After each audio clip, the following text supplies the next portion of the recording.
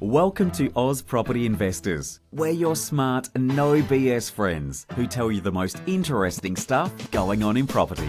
Join your host Jeff Miles, former mortgage broker and property developer, alongside Joe Tucker, Director of Property Principles Buyers Agency, as they interview some of Australia's top property experts and commentators, so we can all become better property investors together. And we are live on Oz Property Investors. We bring the big names and we have the big cash flow fund tonight. We got the Shaun Craike from the hosting co. Is that your logo? Is that what it is the logo? Yeah, I like it. Yeah, I thought it was maybe like one of those Castaway, you know, those waters that they do. Yeah, that's pretty tropical. Cool. Tropical. Yeah, I talk some random rubbish. No. How you going anyway, Shaun? What's happening? Very well. Thank you for having me on today. It's been a busy week, but been looking forward to this chat for the week. So ready to jump on into it. If you're looking forward to talking to us, thanks for saying that. But I hope there's many more exciting things than talking about. I'll take it as a compliment. How you going, Joe? What's happening? Buying properties and negotiating deals and sorting out your cameras. Yeah, absolutely. This is a super exciting treat. I'm speaking to a lot of investors, and what I'm starting to see a shift in the market is. It used to be, let's say a year ago, 2 years ago, it used to be capital growth. Find me that capital growth. Give it to me. Now, as interest rates start to rise, inflation starts to jump up a little bit. People are like, actually, what about cash flow? Let's talk about that. How do we create more value? How do we grow our cash flow little thing? Because I know that this property is going to grow in value over the next 20 years, but is it going to grow in cash flow over the next one? How do I hold it over the long term? And that's what I'm excited about chatting with Shaun about. I think that's it's a big thing at the moment. Like the way interest rates have rapidly gone up, depending on where you are, like it's a considerable amount extra people are needing to find each week. So you can see why people are now considering alternatives. Yeah, definitely. I think there's we'll talk to why Airbnb sort of for other thing, but yeah. I'm going pretty good. I'm sort of excited about I just thought I'd ask myself. Sorry, it's too hot. I need a fan or I need something. But I'm excited for this session because I asked a question about what people want to hear about, and Airbnb came up quite a lot. So, and I think it's been a topic for a couple of years. So interest rates have impacted that, but also it's just one of those sexy parts of property that. People talk about a barbecue. It's like, I just got the Airbnb down the coast and it's printing money it's making me hundreds of dollars a week. And it's just one of those topics people are like, yeah, I love it. Let's get into it. So shall we do the quote of the week? And then I'll introduce what we're going to talk about. How does that sound, Joe? Let's do it. Let's mix it up. Shaun, what is your quote of the week, mate? My quote of the week comes from Tim Ferriss. And I'm not paraphrasing. Essentially, if we define risk as the likelihood of an irreversible negative outcome, inaction is the greatest risk of all. So essentially the crux of that is doing nothing is a risk in and of itself. It is. So true. Yeah. Like people don't see the opportunity cost. There was someone in the group today that was like, I'm going to buy this off the plan apartment. But that's, at least they're taking action. But people don't see the opportunity cost. They're like, I only lost $15,000 because it didn't grow very much. Well, actually, what is the opportunity cost of that? Like, you could have actually made $50,000. You didn't answer their question, though, Joe. You just did that whole big post, and they wanted to know what color to paint the thing, though. It needed to be white. I didn't answer the question either. That's okay. Light and bright. If you want to make things pretty, light and bright. But I love that. I love that quote. That actually feeds quite nicely into my quote, which is from Walt Disney. The way to get started is to quit talking and begin doing. A lot of people talk about how great they are and what they're going to do. And, I'm sure we all have those friends. And I guess that's why we have this group is like-minded property people taking action. Shaun, you've taken massive action when it comes to Airbnb and Jeff, you've taken massive action too as well. I'm laughing on the inside off, and me and my wife have this joke about people that plan to make a plan. And it's just exactly that, like just that planning, but never actually doing. Don't get me wrong. I plan as well, so I plan a lot. So if I also take So also for people watching, drop us a like, throw us a comment, because I see there's at least one comment. It's probably Brandon Craw. He normally drops a comment. I like how he does that just to get us going. My quote of the week is: creativity is inventing, experimenting, growing, taking risks, breaking rules, making mistakes, and having fun. So that was Mary Lee Cook, an American actress. So I think that I try and sort of mix up where I get my quotes from. I don't like to necessarily get them from like a dead philosopher or a stoic or something, because it can get a little sort of, we like to sort of mix it up. And I like that one because it sort of epitomizes what you can get from an Airbnb type property. So let's go. Love that. What are we talking about today, Jeff? Oh, we lost you. Yeah. So shall we? Was going to say, before we get into introducing Shaun from the Host and Go, shall we introduce our first sponsor and then get into it, Joe? The amazing thing with commercial property investing is that in most cases, it's cash flow positive from day one, which means that you can drive those profits towards paying down the debt. There are instances with commercial property investing where you can actually have the property pay itself off over 10 years, which is absolutely crazy. With commercial property, you get massive net yields, so you can expect anywhere between 6 to 10%. And as we've seen in the current boom, these properties not only provide large cash flow, they do certainly grow wildly in value too.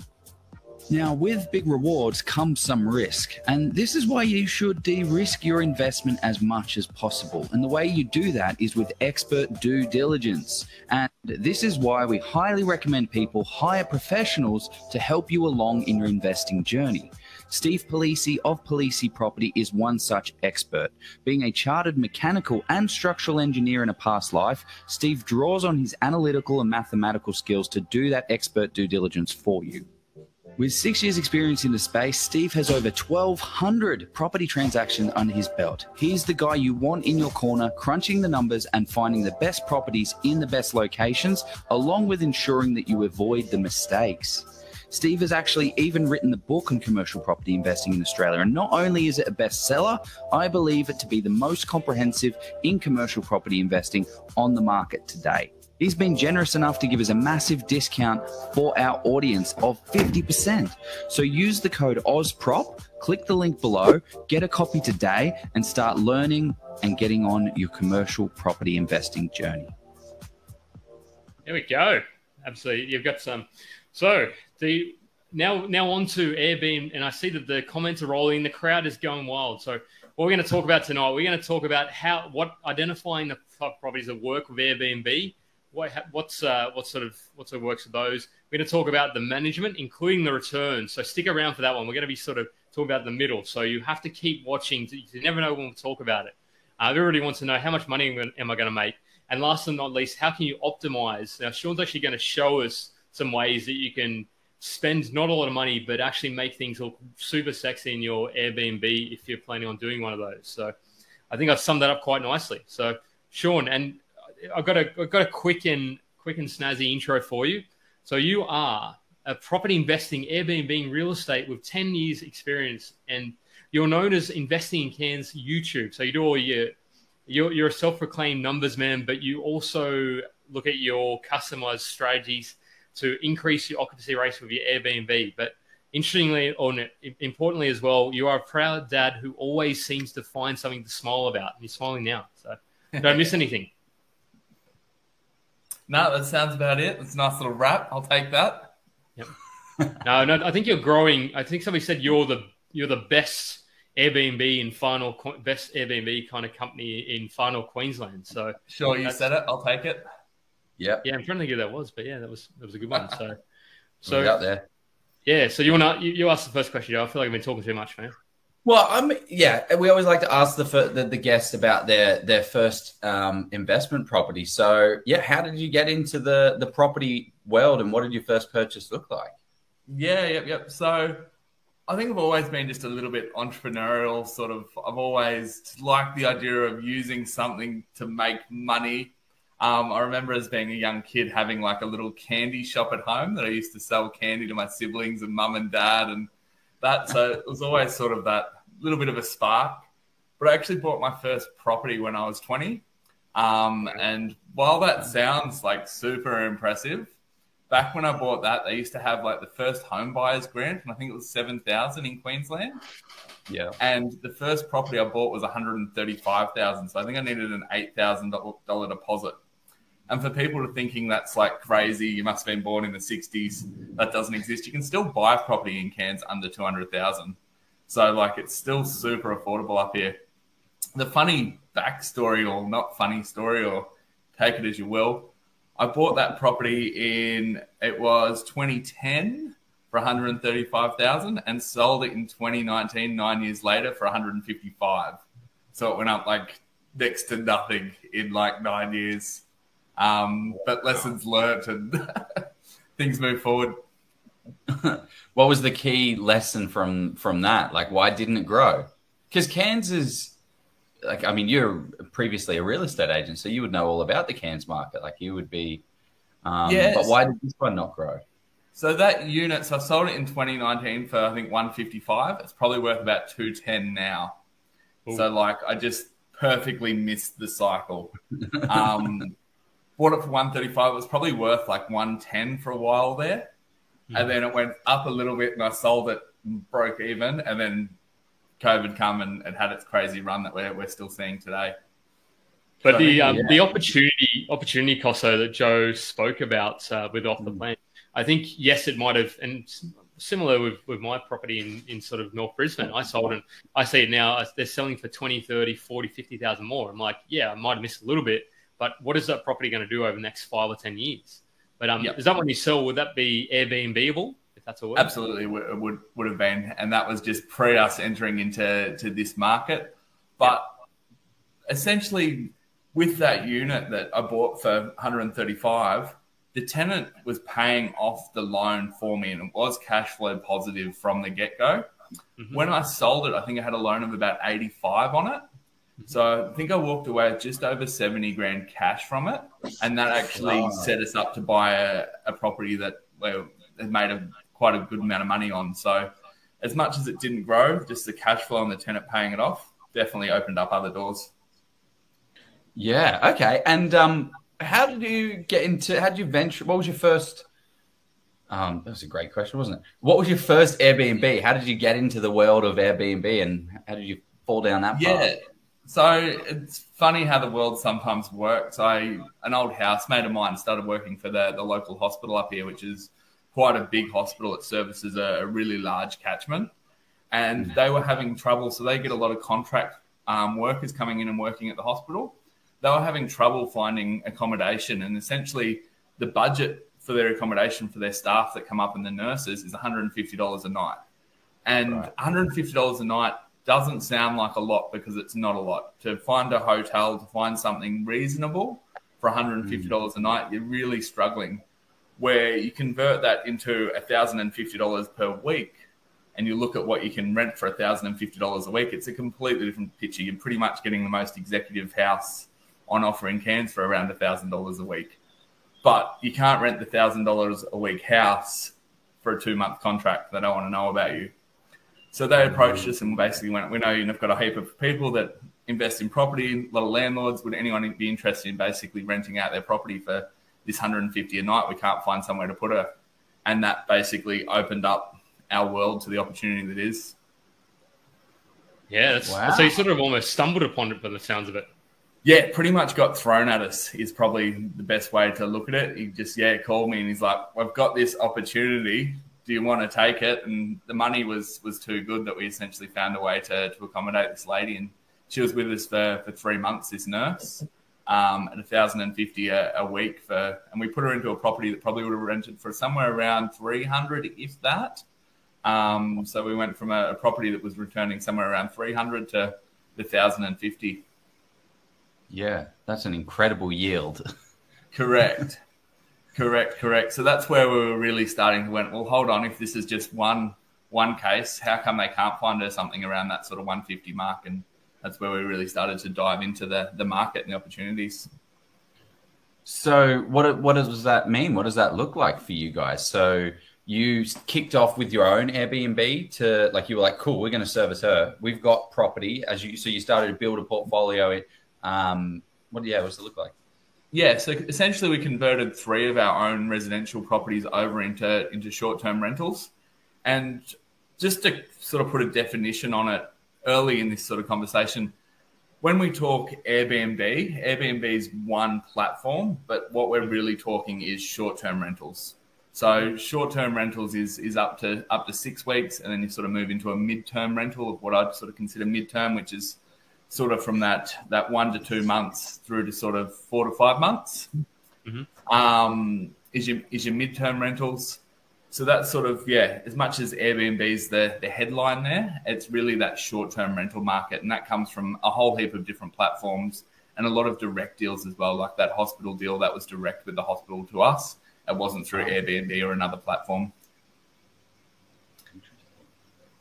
Okay. So they then when you're direct, there's no fees whatsoever. Like you don't have to deal with it all. Yeah. We're not losing the fees to the platform.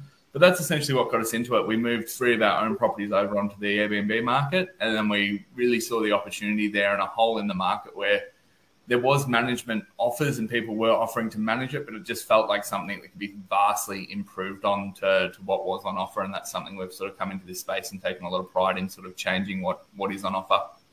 Yeah.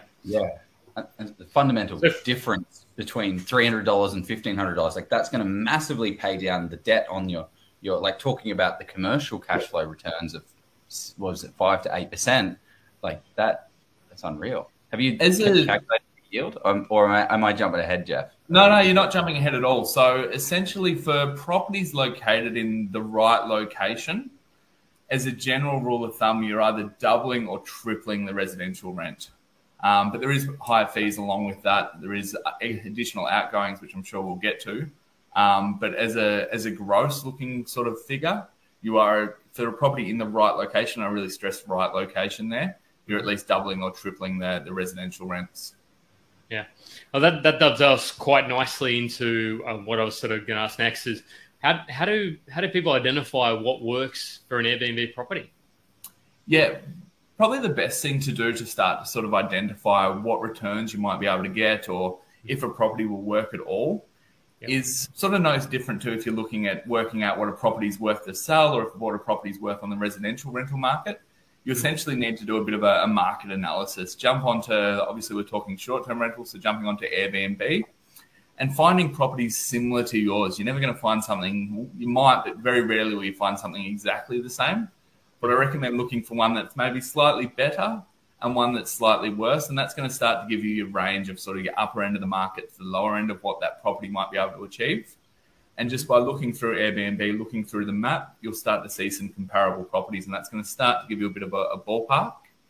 But that does only give sort of 50% of the picture. Obviously, with the short-term rentals, you've got that combination of your nightly rate plus your occupancy rate. And you need both to be strong to actually make it work. Ooh. So what's that? So nightly rate, that makes sense, $150 a night. What's the occupancy rate? Yeah, so obviously like with a long-term rental, you put a tenant in there for 12 months. Mm-hmm. They're in there for a 12-month lease. The chances are they might stay in that property for 3, 4, 5 years. In the current rental market that we've got, no one probably really looks at occupancy rates because you're pretty much guaranteed 100% occupancy for a long-term rental. Mm-hmm. Where for a short-term rental, depending on your location, you might be somewhere that, say like Phillip Island in Victoria, you might absolutely go crazy in the school holidays. And when the motorbike races are on, you might get absolutely insane rates. But then half the year, your property might sit vacant. So you need to factor in.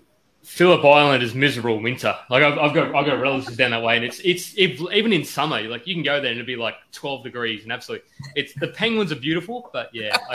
Penguins and motorbikes. Yeah. What do you want? Yeah. So depending on the market, you need to sort of work out the seasonality of that market. Mm-hmm. And there's a couple of ways you can do that. There is a few different websites like AirDNA will give you that seasonality and give you a bit of an idea of what periods are getting what prices. And the other way to do it is to find a property on Airbnb similar to yours, click on their calendar, and it will show you what available days they've got coming up. And anything sort of 3-4 months in advance, I'd probably expect that to sit sort of empty anyway. But the stuff coming up in the next 4 to 5 weeks, if that calendar looks really solid and there's not many available days, that will start to give you a bit bit of an idea of the occupancy rate that you might be able to achieve. Yeah. Are there any areas that are just not good for Airbnb? Like, just don't even think about having an Airbnb around here. So I've got a couple of properties up here in Cairns, and there's some that we've already switched over to the Airbnb market and we didn't hesitate to switch over. And there's some that we just wouldn't even consider. I think and that probably goes for a lot of towns across Australia. There's certainly good parts of towns, and there's other parts of town that if you're not familiar with it and you were to turn up and realize you're in a pretty rough area, you're going to feel uncomfortable. You're going to leave terrible reviews. It's going to tarnish that property very quickly. So I think anything that's in sort of C or D grade areas, you really need to think twice before you throw an Airbnb, as if it's not somewhere that, locals with long-term rentals, they know that area, they're prepared to pay X price to live in that area. But someone traveling from interstate to arrive to a pretty rough area, you might find it's not going to be favorable in the long run. Yeah. The interesting thing because I was thinking about this, because are there people out there that go specifically or come to you, they're probably reaching out now, to come and ask you to buy, or not buy, but help them identify a property that works off the bat with Airbnb, or is it mostly people converting existing properties? What do you find? Absolutely. So it's probably 50-50 at the moment. 50% people converting and 50% people using buyer's agents that are reaching out to us in Cairns, or buying and looking at setting it up as an Airbnb from the get-go. So there's certainly that combination. And that's where, if you're looking at buying on the Gold Coast, in Sydney, in Melbourne, and doing Airbnb, see if you can find a good, reliable manager down there, and they will be able to give you some insights as well into seasonality and likely returns. Yeah. Interesting. Yeah, it's a sort of thing you were talking about before the show about returns and where it sort of sits in a portfolio. We won't go down that rabbit hole because we could talk for hours. But where we could probably go next with this is sort of looking at, now that you've identified sort of what works in an Airbnb and the types of locations and all that sort of thing. And I'm sure people got questions that, please throw those in. How do you then what sort of processes do you need to have in place with an Airbnb? Like, how do you actually go from, you got the property, what do you do next? Yep. So you've got the property. That's sort of obviously step one, I guess, is that researching, working out what property you should be buying.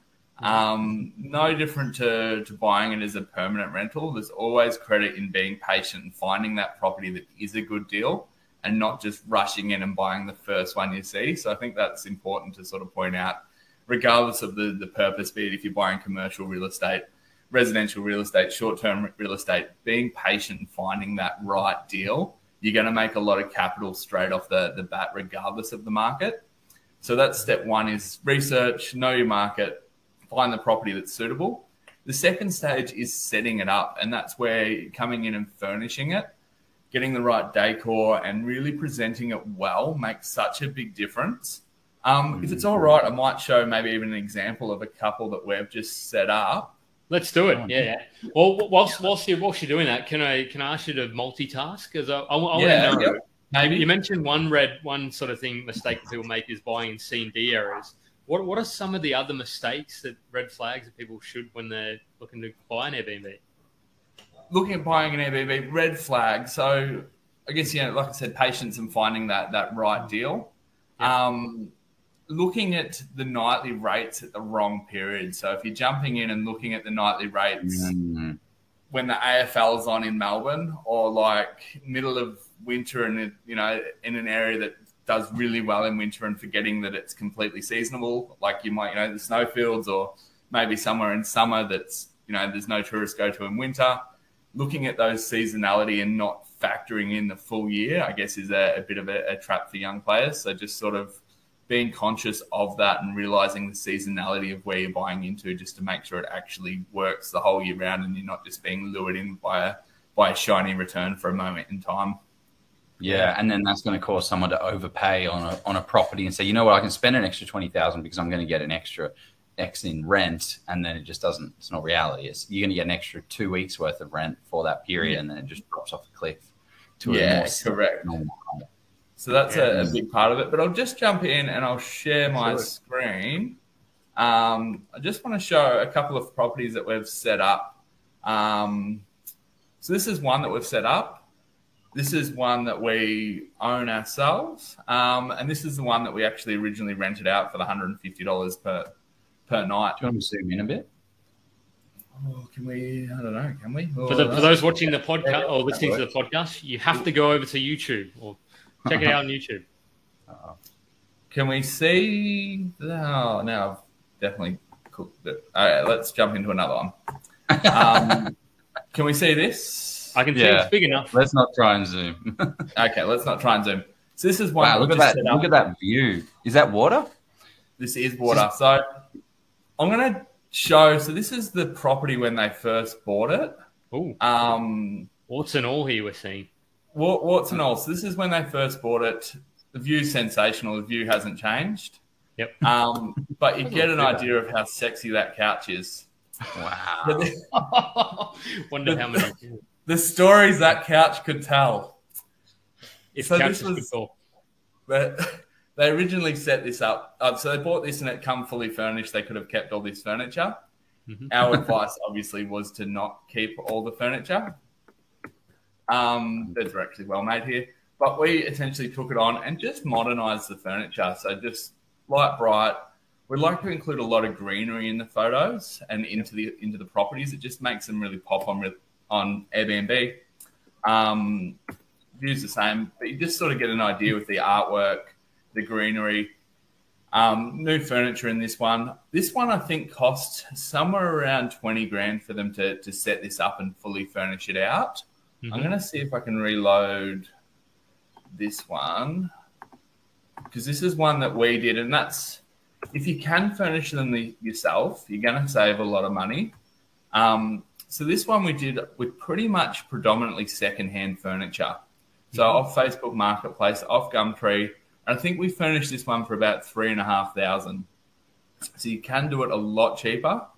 Once again, just the decor, the green plants, really trying to make it stand out amongst the other listings. And I think professional photography is such a big one as well when setting them up, just to make them look super clean, super attractive, make them look like something people would want to stay in. That gives you... How important is the copy? So the words of the thing, of the ad. Like, is it all just purely images and don't worry too much about the words about what you're saying, or? So I've done real estate sales for ever and a day, and I'm convinced that no one reads the copy. And I don't think that's... You would be surprised. I read the copy. You read the copy. I laugh at it as well. It's like, oh, did they hand this out to a fourth grade student to write this? I was like, ugh. They all know no one reads it. I think there's some important factors like how big the block is, how many bed, how many bath. But the majority of the copy, I think, as a sales agent for so long, we were really writing it to keep our vendors happy, if I'm being completely honest. Yeah. I could be wrong. Tell me if you think I'm wrong, but I think the copy doesn't actually play too much of a part in everything. The photos tell the story, and the photos are crucial. And I think that's what you just said there tells the story is a big part of what you're trying to do. You're trying to paint the picture of someone living a holiday lifestyle. And what do people want to be surrounded by? They want to be surrounded by water. They want to be surrounded by nice green, like nature. And you create that atmosphere there. Yeah. And I think that's the big, really important part with Airbnb. So with residential sales and with residential rentals, the vast majority of either buyers or tenants are actually inspecting the properties. So if your photos are so-so, your decor's so-so, the majority of people will still come and have a look at it. It's 4-bed, 3-bath, it's got the pool. They're going to turn up and have a look and see if that property is suitable for them. Where when you're booking accommodation, be it in Bali, be it Australia, be it Sydney, Melbourne, wherever, you're literally online shopping. You're basing your sole purchasing decision on what you can see online. And that's where the photos and how we display the properties online is just so crucial. Yeah. I've got an interesting, and maybe it's too technical, and if I'm getting too technical, audience, let me know. But I want, when you're looking at your Airbnbs, have you set up a type of demographic like a persona? Have you done that deliberately? Like, how have you looked into that? So it very much depends on the property. So we've got probably a similar recipe and decor and way we present pretty much every property. Like I think we've almost got the same dining table, coffee table, and fake plants in nearly every home. Okay. They're price conscious. They're really cheap. The coffee tables and dining tables that we buy, they clean really well.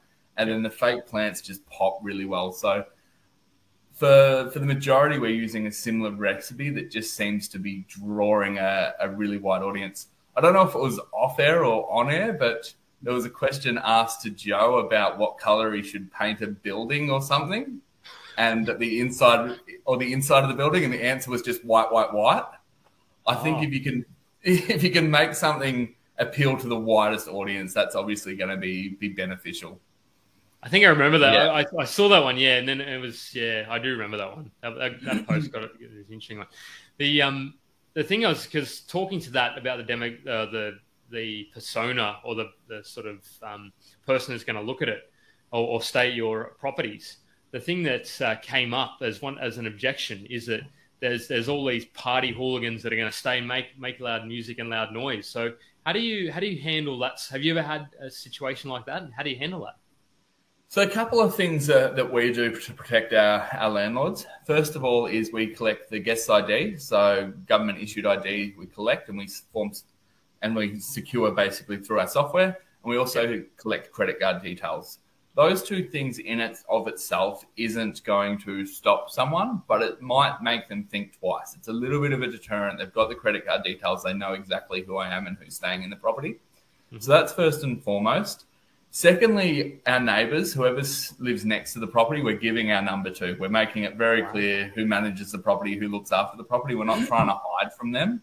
Mm-hmm. And they're very, very quick to call if someone's not doing the right thing at a property. And then it's just a matter of having that conversation and getting on the front foot early.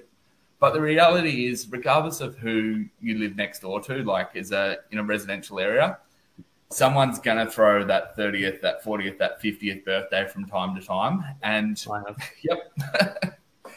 So like with the Airbnb properties, the risk of someone being noisy and a hooligan, I think is probably less likely than just having a normal neighbour that throws that shindig once, twice, 3, 4 every weekend. I don't know if I'm jumping on that bandwagon. I think a lot of the Airbnbs I've been to are because we're having a Bucks night or a big birthday or a big party. So I don't know. I'm not so sure. I think that's why usually with Airbnb, when I book one, or other people they book it sort of somewhat out in the country. Like I probably wouldn't go and book one that's like in I wouldn't book a unit. You definitely, exactly. You're not going to book it in an apartment. It's going to be very obvious. But also, actually, one thing that talking about, booking a big group is the amount of times when you did have someone hosting it, I would call you up, Shaun, and say, "Hey, Shaun, we want to book this place. We've got 12 people," and you're like, "No, you're not coming." you get knocked down because people don't want that kind of party at their place because obviously it upsets everyone. Correct, and that's where those remote properties, and I've stayed in a lot of Airbnbs myself, and it's probably no different to being at home. You are that level of respectable. You're not gonna and most people are very respectable. Then they might have music on till 9:30, 10 o'clock at night, but be it at home or be it in an Airbnb, if you got music blaring at 1 a.m., you're probably going to get a knock on your door at some point. Yeah, I think this is a great little question. Oh, damn it! I was about to bring that up, Joe. Sorry, beat me to it. Well, Billy Ann is all over it. So I'd love to hear what essentials you think you need to have in an Airbnb: tea, milk, coffee, wine, bathroom essentials, all of those type of things. Because those are the things that when you do go and you don't have milk or you don't have tea bags, it's like, oh god, wouldn't it? I'd have to go to the shops. Like, here we go. And Billy is a fellow Airbnb owner. Awesome. Love it. Beautiful. What are some of the essentials? And are those essentials behind you right now? Those essentials are behind me. We well and truly keep stock of our tea, milk, sugar, coffee, toilet paper. Big ones, obviously the internet. Everyone expects internet no matter where they go. Like it's probably not even needing to be said, but internet's certainly something that you need to make sure the property's got a nice, reliable internet connection. A lot of people are working while on holidays, so making sure that's functioning properly and functioning how it should, it will rule out a lot of sort of guest communication and problems that don't need to be. But then your basic essentials is exactly what Joe said, what you would expect. If you were going on holidays, what you need to get through that 5, 6, 7, 8 days and supplying enough of it. So toilet paper, we normally try and if someone's in the property for a week, we make sure there's enough toilet paper for however many people there are for a week. Tea, coffee, milk, similar story. We're really trying to supply enough for that person to get through without needing to go to the shops to get those basic essentials. And getting into the real nitty gritty, because I've stayed at a couple of Airbnbs and it's literally almost been a granny flat out the back, and they haven't got when I say granny flat, it's almost been like a single room. They haven't got things like a stove or haven't got the sort of. So do you find that those sort of properties don't work so well as well of an Airbnb? I think it comes back to expectations and price point. You know, if you're going somewhere and, you know, the average accommodation somewhere around $200 a night and you're paying $100 a night, but you know what you're getting yourself into, you know, you're aware there's no kitchen facilities. You're aware you're just getting a room. Okay. It's all price driven at the end of the day, price driven and expectations. Where if you're paying, you know, $1,000 a night, you're probably going to expect there's some pretty good frying pans, definitely a toaster, so on and so forth. Yeah. What are some of the little extras that you can do to spice things up for people? Like, are there things that you just think, oh, actually, I didn't even think, like a bottle of wine, or what are there any like extras that go the extra mile for people that are trying to rent theirs? It's so funny. We include bottles of water. So no matter, depending on how many guests there are, we include bottles of water, a packet of just chips, like just potato chips, and a packet of Oreos. And the amount of like positive feedback that we get over something, I think it's like we get it in bulk. And I think it's like $4 worth of stuff that we provide. And the amount of like positive feedback is just obscene. So just providing that. And I think while the wine's great and providing wine and alcohol, the majority of people have just got off an aeroplane, just got out of a taxi. They're either hungry or thirsty or both. And I think that has a lot more mileage to it, providing a couple of snacks and some bottles of cold water. People seem to be really grateful for. I think the risk you run with alcohol is in 2023 there are more and more people that aren't necessarily drinking. So I suppose no harm, but yeah. But even like you've got the people that don't drink, but if you're spending less than maybe $20 on a bottle of wine, the chances are it's going to be pretty shitty and not to someone's liking anyway. So that's where Oreos, chips, and water, like you sort of can't go wrong. Yeah, and it's only $5. Yeah, correct. One thing is the little touches for the area as well. Not that I'm an Airbnb expert, but some of the things that I've enjoyed. So I stayed in an Airbnb in the Blue Mountains in winter, freezing cold, and they had a handwritten note and said, you know, have a look in this, you know, in the cupboard, there's all these jackets for you. Because I imagine you've come from Sydney, not expecting it to be so cold. And then we left the most amazing review for these people because they thought about the challenges that we would have and provided some little extra service of jackets because it's going to be cold for you. Yep. Yeah. That's absolutely brilliant. And something so simple too. Yeah. Like boogie boards. Like if you're near the beach, can you provide boogie boards? Hey, the kids might want to go for a little surf. Probably the only challenge once you start providing, and that's something like we've wanted to do, like bicycles, stand-up paddle boards, that sort of stuff, is it does become a litigation nightmare. Oh, yeah. How do you get around that? Like, what do you have to have public liability or? We've just put it in the too hard basket, bicycles, sporting equipment, any of that stuff. We know we've got insurance for the property. We know what that insurance entails when it comes to the property. But as soon as you start providing stuff like exercise equipment, it's something we've chosen to steer away from. And I think it's something that I'd recommend the vast majority of people to at least chat to their insurance provider or just put it in the too hard basket. As much as it would be lovely to provide it, the risk of someone choking themselves on a jacket you've provided is very slim. And I think that's a great inclusion where suddenly the brakes don't work on the bicycle and they get hit by a car. It's just a game I'd rather not play. Yeah. On that point about insurance, are there companies that are Airbnb specialists, or I suppose if you don't want to mention companies, what sort of things should people look for? Yep. So definitely you need to approach your insurance provider and let them know that you're doing short term. I would go as far to say the vast majority of insurers won't actually insure your property once you're doing a short term rental on it. They just, like, even up here, it's interesting. If you're using your property as a short term rental and you're with certain insurers and a cyclone comes through, they won't insure you for the cyclone because you're using it as a short term rental. So you do need to check that your insurer will actually cover it. And there's a number of insurers that will. It's not like it's a super niche thing that we're doing. There is, a dozen or so really good quality insurance companies out there that will offer policies. It's just a matter of asking the right people or going out there and approaching an insurance broker to make sure your policy actually covers you. Yeah, this is probably one situation where I would go to insurance broker and just, if you're looking to do one, but if you're going to do more than one, I'd say it's worth the kind of getting an expert on board. Insurance broker. For apartments, so if you're buying an apartment to Airbnb, the policy is actually very comparable to landlord insurance. So Terry Shear's one such provider. I know that they're Australia-wide for landlord insurance. I think they charge somewhere around $350 for a residential policy, and for a short-term policy, I think they're $390. So it's really much of a muchness in the grand scheme of things for apartments and units. For houses, when you're looking at house and contents and landlord insurance, the policies are slightly more expensive for short-term versus long-term. Yeah. And I guess one of the other things, there was a comment up here somewhere about like wear and tear. How do you kind of factor that in? Let me just try and find the question. Yeah, here. So to cover off on wear and tear, the properties get cleaned at least once a week. If not, most times they're getting cleaned twice a week. I'd almost argue that the wear and tear on the properties is less than a long-term rental, just because they are getting cleaned and the little bits of maintenance are happening so regularly.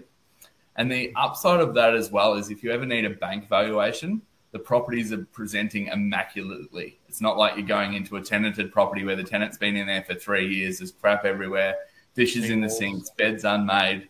And as much as that shouldn't sway a valuer, I very much know that a property presented well, looking at its very best, is going to value considerably better than something that's tenanted and not presented well.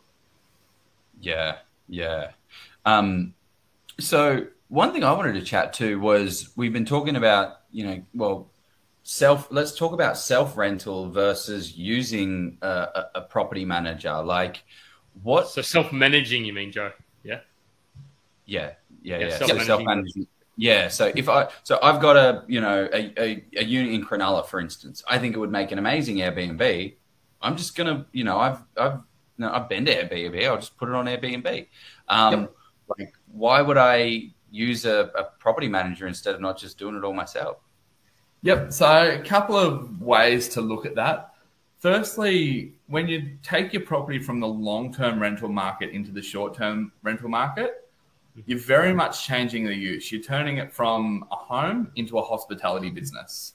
So it's very much you're turning into a hotel for all intensive purposes. So in regards to 24/7 guest communication, because the internet's not working at 3 a.m., in regards to the cleanliness of the property, regards to the linen and the changeover, all of that is very much something that a lot of people can do, but it is a lot of work and you'd need to be based very much local to the property and on call 24/7. And that's something as one property, it's a whole lot of work to do for just one, where once you start getting a portfolio and you've got 10, 20, 30, it's suddenly just economies of scale and it works quite well to be on call 24/7 for that sheer number of properties versus an owner just needing to do it for one, organising the cleaners and everything else that comes with it, running that hospitality business for just one property. So that is actually finding a cleaner is super hard. It bloody is. It's ridiculous. Like, I couldn't get somebody everybody's booked out. Don't do it, Joe. You pull your hair out. Look, people are having a go at me. I've done something here, but that's actually no. They're looking out for you, Joe. Looking out for you. Yeah. Looking out. That's a good way to put it. Is a cleaner going to say, you know what? I'm going to speak to Joe, who's some random guy that's just trying to self-manage, or am I going to go to the guy that has 50 and I'm going to have consistent work throughout all of the town, and I'll just clean, and I have my schedule. Whereas Joe will just kind of call me when he needs me, and he's really difficult to deal with because he's never dealt with hospitality before, and he doesn't. Yeah, so maybe the cleaners are hard to find because you're not as attractive. And that's probably one of the biggest comments with people in Airbnbs and people that are self-managing is how hard it is to find the cleaners.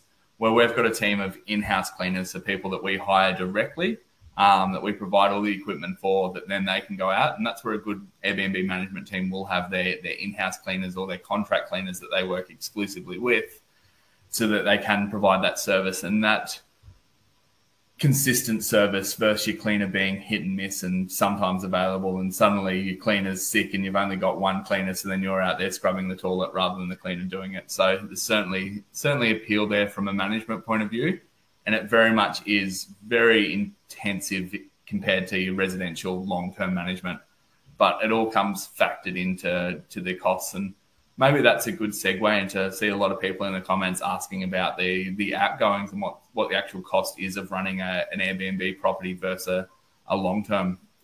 Before we talk about returns, because I want to know returns and about outgoings, can I ask you if somebody, and you are one of these providers, so of course it needs to be taken into consideration, but how does somebody, if I'm talking to an Airbnb specialist property manager, what are some of the questions I should be asking these people?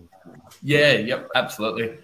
I think with interviewing anyone for any service, the biggest danger is not knowing what you don't know.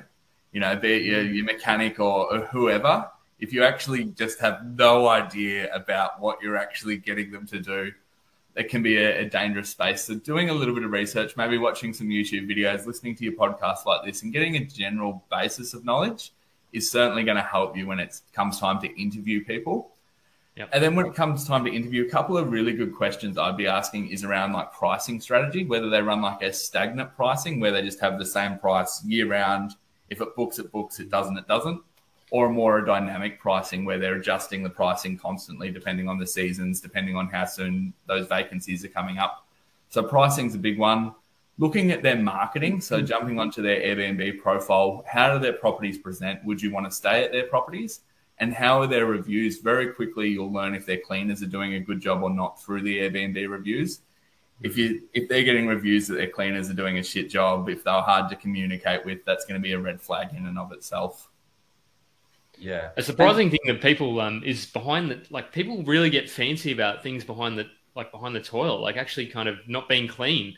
Like I'm like, people actually think and worry about that. Like I've just been amazed. I've looked at some Airbnb stuff and it's like, wow, that's crazy. Yeah, and that's probably, a really good thing is just how transparent the reviews are on Airbnb. So if you are looking at hiring a manager, you can very much look at their reviews, and that's going to tell a big part of the story if they're any good or not. Can you hide, or can you sort of? Oh, so it is definitely transparent. You can't sort of delete, or you can't. Yeah, no, nothing you can do. Very much like Google reviews. I don't think you can delete them unless there's actual grounds to get them deleted. Which is pretty hard. But yeah. Nice. Just sort of, with Airbnb, it's very transparent with the reviews. Can I ask a question about dynamic versus stagnant sort of pricing? I would imagine that dynamic pricing is probably better, but the dynamic pricing, would you go a step further and ask the Airbnb manager how they've come up with that number, or is that? Yeah, absolutely. They should be able to give you some sort of explanation around their pricing strategies. Yep. And they might not be able to give you an exact dollar from day to day of what that property is going to do, but they should have some sort of plan in place for pricing. So, for instance, for us, we can go into our calendar and we set the school holiday pricing 2 years in advance. We go in and go, for school holidays, we're going to increase our rates here. For winter, which is our high season, we're increasing our rates. For special events, like we have the Ironman that comes to Cairns once a year, and basically town books out for that weekend. We're going in and increasing the rates for those days. So that's sort of set up from the get-go. And then as the dates close in, so obviously it's a pretty perishable item in the fact that if a property sits vacant for a night, you can't go get that money back. It's gone. Yep. So when vacancies are coming up within 3 weeks, we start to reduce our prices. We reduce our prices at 2 weeks. We reduce our prices at 1 week. So we're being very active with the pricing just to make sure we're getting every single dollar out of the properties. Is that all manual or automatic? Pretty much manual. It is manual. It's very much manual. You could probably Zapier it, Joe. I'm sure you could. Yeah. You could automate it, mate. I don't know. You could automate it. The thing is, like, for every property, there's a price that I know that will book at no matter what. So if I drop something that's, available in 2 nights' time down to X, I know at that price it will book. If it's normally a $300 a night property and I drop it to $150, I know without a doubt I'm going to fill that day. So it's just a matter of finding that sweet spot across the board. So there's no way I'm going to be sitting at 8 o'clock at night looking at different comparable Airbnbs to think, you know what, actually, this is a bit vacant. I should drop it $20. There's no way I'm doing that. But that's where, like, if you've got one property that you're self-managing on Airbnb, you're going to start to just learn at X price this books no matter what. So without even looking at the comparables, you'll just start to know at $200, I might fill 60% of my calendar. I'll then have 4-day gaps in the calendar where if I drop them to this price, I know that they're going to book. So you do start to just sort of recognize those trends for each property. And I think as well, if you're going to self-manage, it sounds like the type of person that's going to do that needs to be very organized and quite meticulous, because if you've missed that there's an Ironman coming up, or if you don't know that, then somebody you might keep it at that rate, and then you might miss out on, I don't know, $3,000, $4,000, $6,000 for that week. Yeah, absolutely. So, like, in our local market up here, we've got properties that book for $300 a night during the off season, and that'll go up to $650 in the high season. So it's like chalk and cheese. But obviously, you still want to make sure you're getting bookings in the off season. So we're dropping it to 300 and keeping that sort of consistent occupancy rate, but then just really making the cream during the busy times. And what would those type of properties rent for on the normal market themselves, like every single week normally? So, for instance, the property that I showed on the Esplanade with the ocean views, something like that would rent for somewhere around $650 per week on the residential market. And that property very easily will do around $2,400, $2,500 a week on the Airbnb market. But that's a prime example of it's the perfect location for Airbnb. It's the perfect setup, like it's 3-bed, 2-bath. It's in the right location.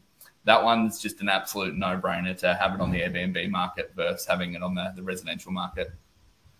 Yeah, nice. Should we talk about returns now, Joe? Or should we wait? Maybe we'll wait till after the break. Yeah, so we'll have a quick break, but I want to chat to returns. I want to chat to the numbers. I want to look at. Have you got any spreadsheets? Very much jumping this. Yeah, I don't have any spreadsheets ready to roll, but that's all right. We can talk to numbers. We should have asked that before the show. Yeah, anyway. Should have asked that before. That is our fault. But let's jump into our sponsor posts and then explore. This live session is sponsored by Scott Agate from Hello House. Scott has created the world's first property negotiation as a service business. So what does that mean? Well, let's think about it. When was the last time you negotiated on anything over $100, let alone a property that is going to be one of the biggest investments of your life? The vendor, they have a trained negotiator on their side in the form of a real estate agent. That's kind of like you stepping into the ring with Mike Tyson after never training a day of boxing in your life. These guys are trained professionals, and that's what they do day in and day out. And this is what Hello House does every single day as well. They negotiate on property to get the best buy price from the real estate agents. Scott Agate, he's the expert negotiator. He has been in this industry since 1995. He owned and operated 3 Bell franchises. Scott was the guy that was teaching these real estate agents all these agent games. He knows all of their tricks. Having him on your side is going to give you a massive unfair advantage and literally save you tens of thousands of dollars. Unlike other ways of purchasing property, Scott's incentives are aligned with you, the buyer, meaning the more money he saves you, the more money he makes, which is what you want. You need to have those incentives aligned. Scott has kindly offered our group a massive discount on the retainer fee for his service. So if you're looking to buy your next home or investment property, click the link below to get in touch. Well, Brian has asked if I think he wants to buy the property next door to that one that's renting for $2,500 or $2,400 a week. So if you know anybody selling, Shaun, you maybe get I mean, probably not. But that's interesting. So there's no shortage of those apartments. Be Yeah. interesting. Before we move on to returns, I might just that one that I highlighted on the Esplanade there, and a lot of properties in Cairns are zoned for short-term rentals.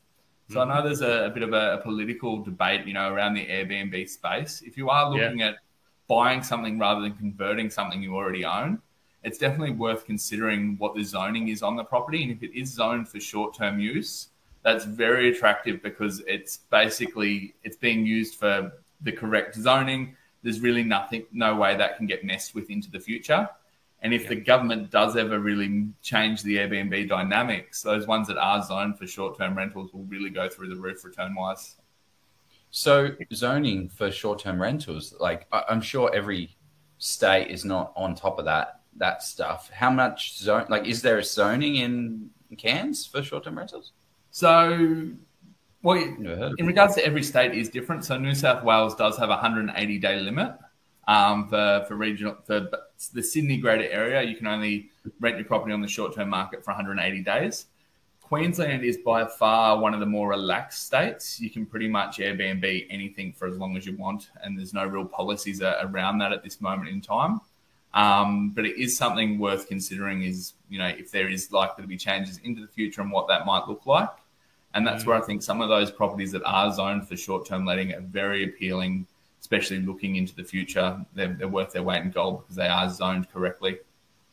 Yeah. One thing that you pointed out that with those pictures were that all of them were units. What about what's the perfect property types for Airbnb? Is there a specific 3-bed, 2-bath, 2-bed, 1-bath, 3-bed, 2-bath houses, large houses, lots of land? What looks good? What works? Yep. So if we're looking at the short-term rental market just purely as a cash flow play, that's where the apartments are so attractive. We've got apartments in basically the Cairns City that were somewhere around that sort of 350,000, 400,000 that are getting a better cash flow than houses worth over $1 million out of the city a little bit.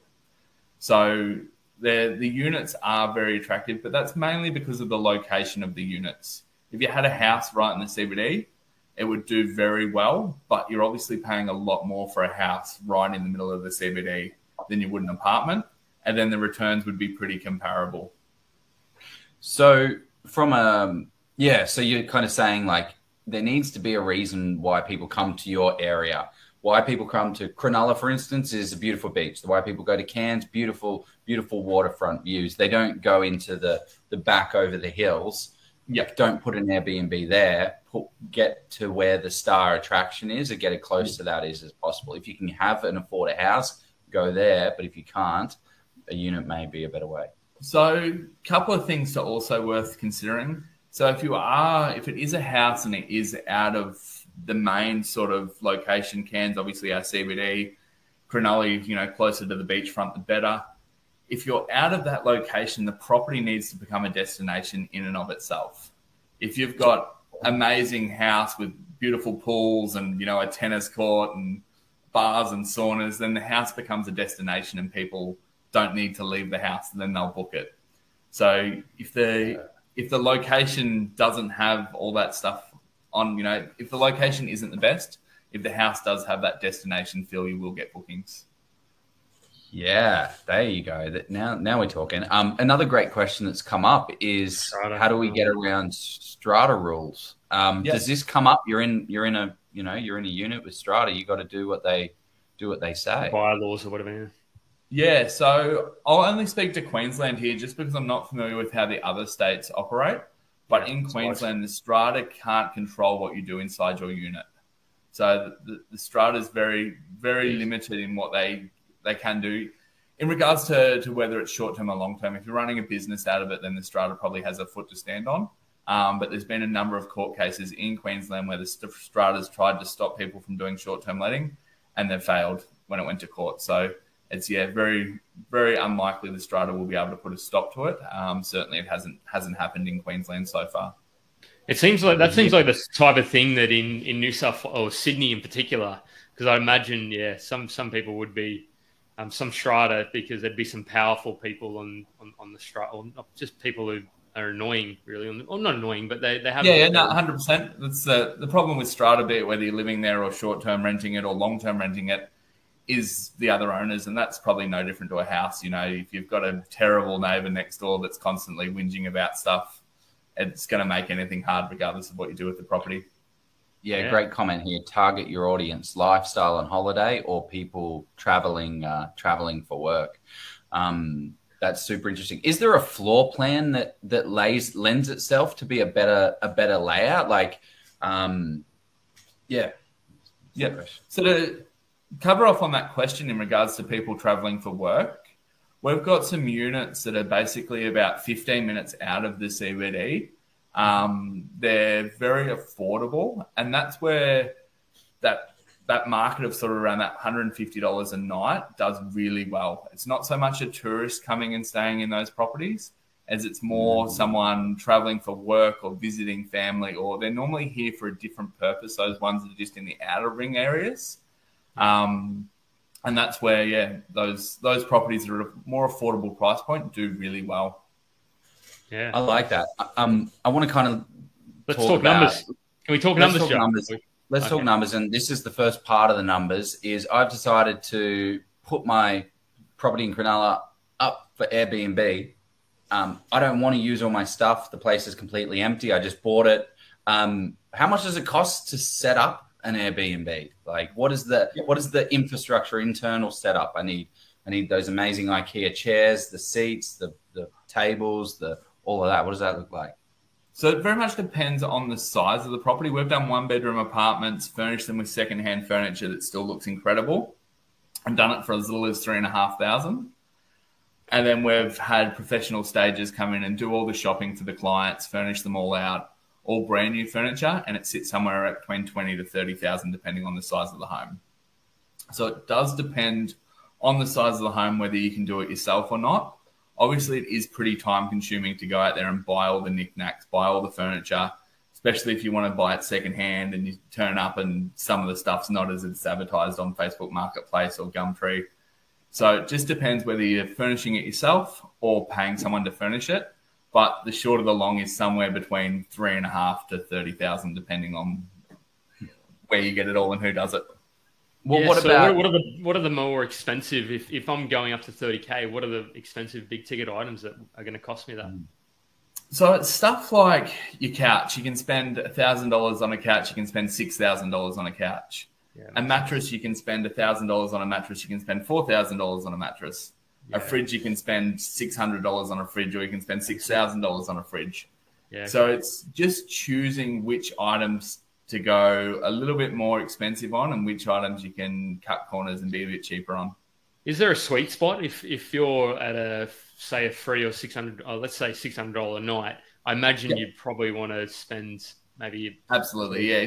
If you're sitting at that $600 a night, you do want a little bit more upmarket, mattresses in particular, a bit comfier couch, so on and so forth. Big thing when you're shopping is keeping in mind the wear and tear. We were joking before on white and painting things white. When it comes to your couches and that sort of thing, you probably want to be going greys and stuff that stains, less likely to stain. Yeah. But there's certain things that I would comfortably cut corners on even a higher end property, and that's like your fridge. You can very much get away with a cheap fridge. People aren't expecting the latest Samsung touchscreen, fancy schmancy fridge. We can get away with a cheaper fridge in the property. We use ensembles for all of our bed bases. So rather than going like a fancy bed base and bed head and so on and so forth, we just have the flat ensemble. It's a lot easier to make the beds on, side note, but it's also a really cost-effective way. By the time we put some artwork in, the rooms look good and it's just a cheap bed base. Yeah, that's really good. And one thing that we have on our mattress is a mattress topper. And it makes the mattress a lot more comfortable, even though it might not be the best mattress in the world, but it's got like I don't know, maybe that's the thing. Yep. Definitely mattress protectors is a big one. So people will spill drinks. People may even wet the bed. You know, you want to make sure that you got your mattress protectors on. If you're spending $1,000, $2,000, $3,000 on a mattress, to then spend the $50 to get a good mattress protector is a good investment. Okay. One thing that's come a good question. Can you use depreciation on new furniture? So absolutely you can depreciate your new furniture. Absolutely you can depreciate the second-hand furniture, provided you've got proof of purchase. So if you're buying stuff off Facebook Marketplace, make sure you're screenshotting the conversation with the person you bought it from. Make sure you're screenshotting the listing, and you can use that as a receipt and depreciate the amount you paid for it. So if you paid $200 for a table, you can actually depreciate that $200 table because it still has a usable life on it. You've just got to be able to show proof of ownership, proof of purchase. So linen hire, what exactly is that? Yep. What? You hire linen, Joe. So depending on whether you're managing the property yourself or got an Airbnb management company, so we hire all our linen. So our linen is done commercially at a big laundromat. We pull it out of the property and quite often it's stained and filthy and the towels have got makeup all over it. We give it to the linen hire place. They take it, they bleach it, they treat it, they do whatever they do to it. And then we get brand new looking white sheets back. So linen hire is definitely the way to go. Even if you're self-managing, approach some of the laundromats. If you're in a reasonable sized city, there's a chance that someone will do linen hire in the area, and it just saves so much work.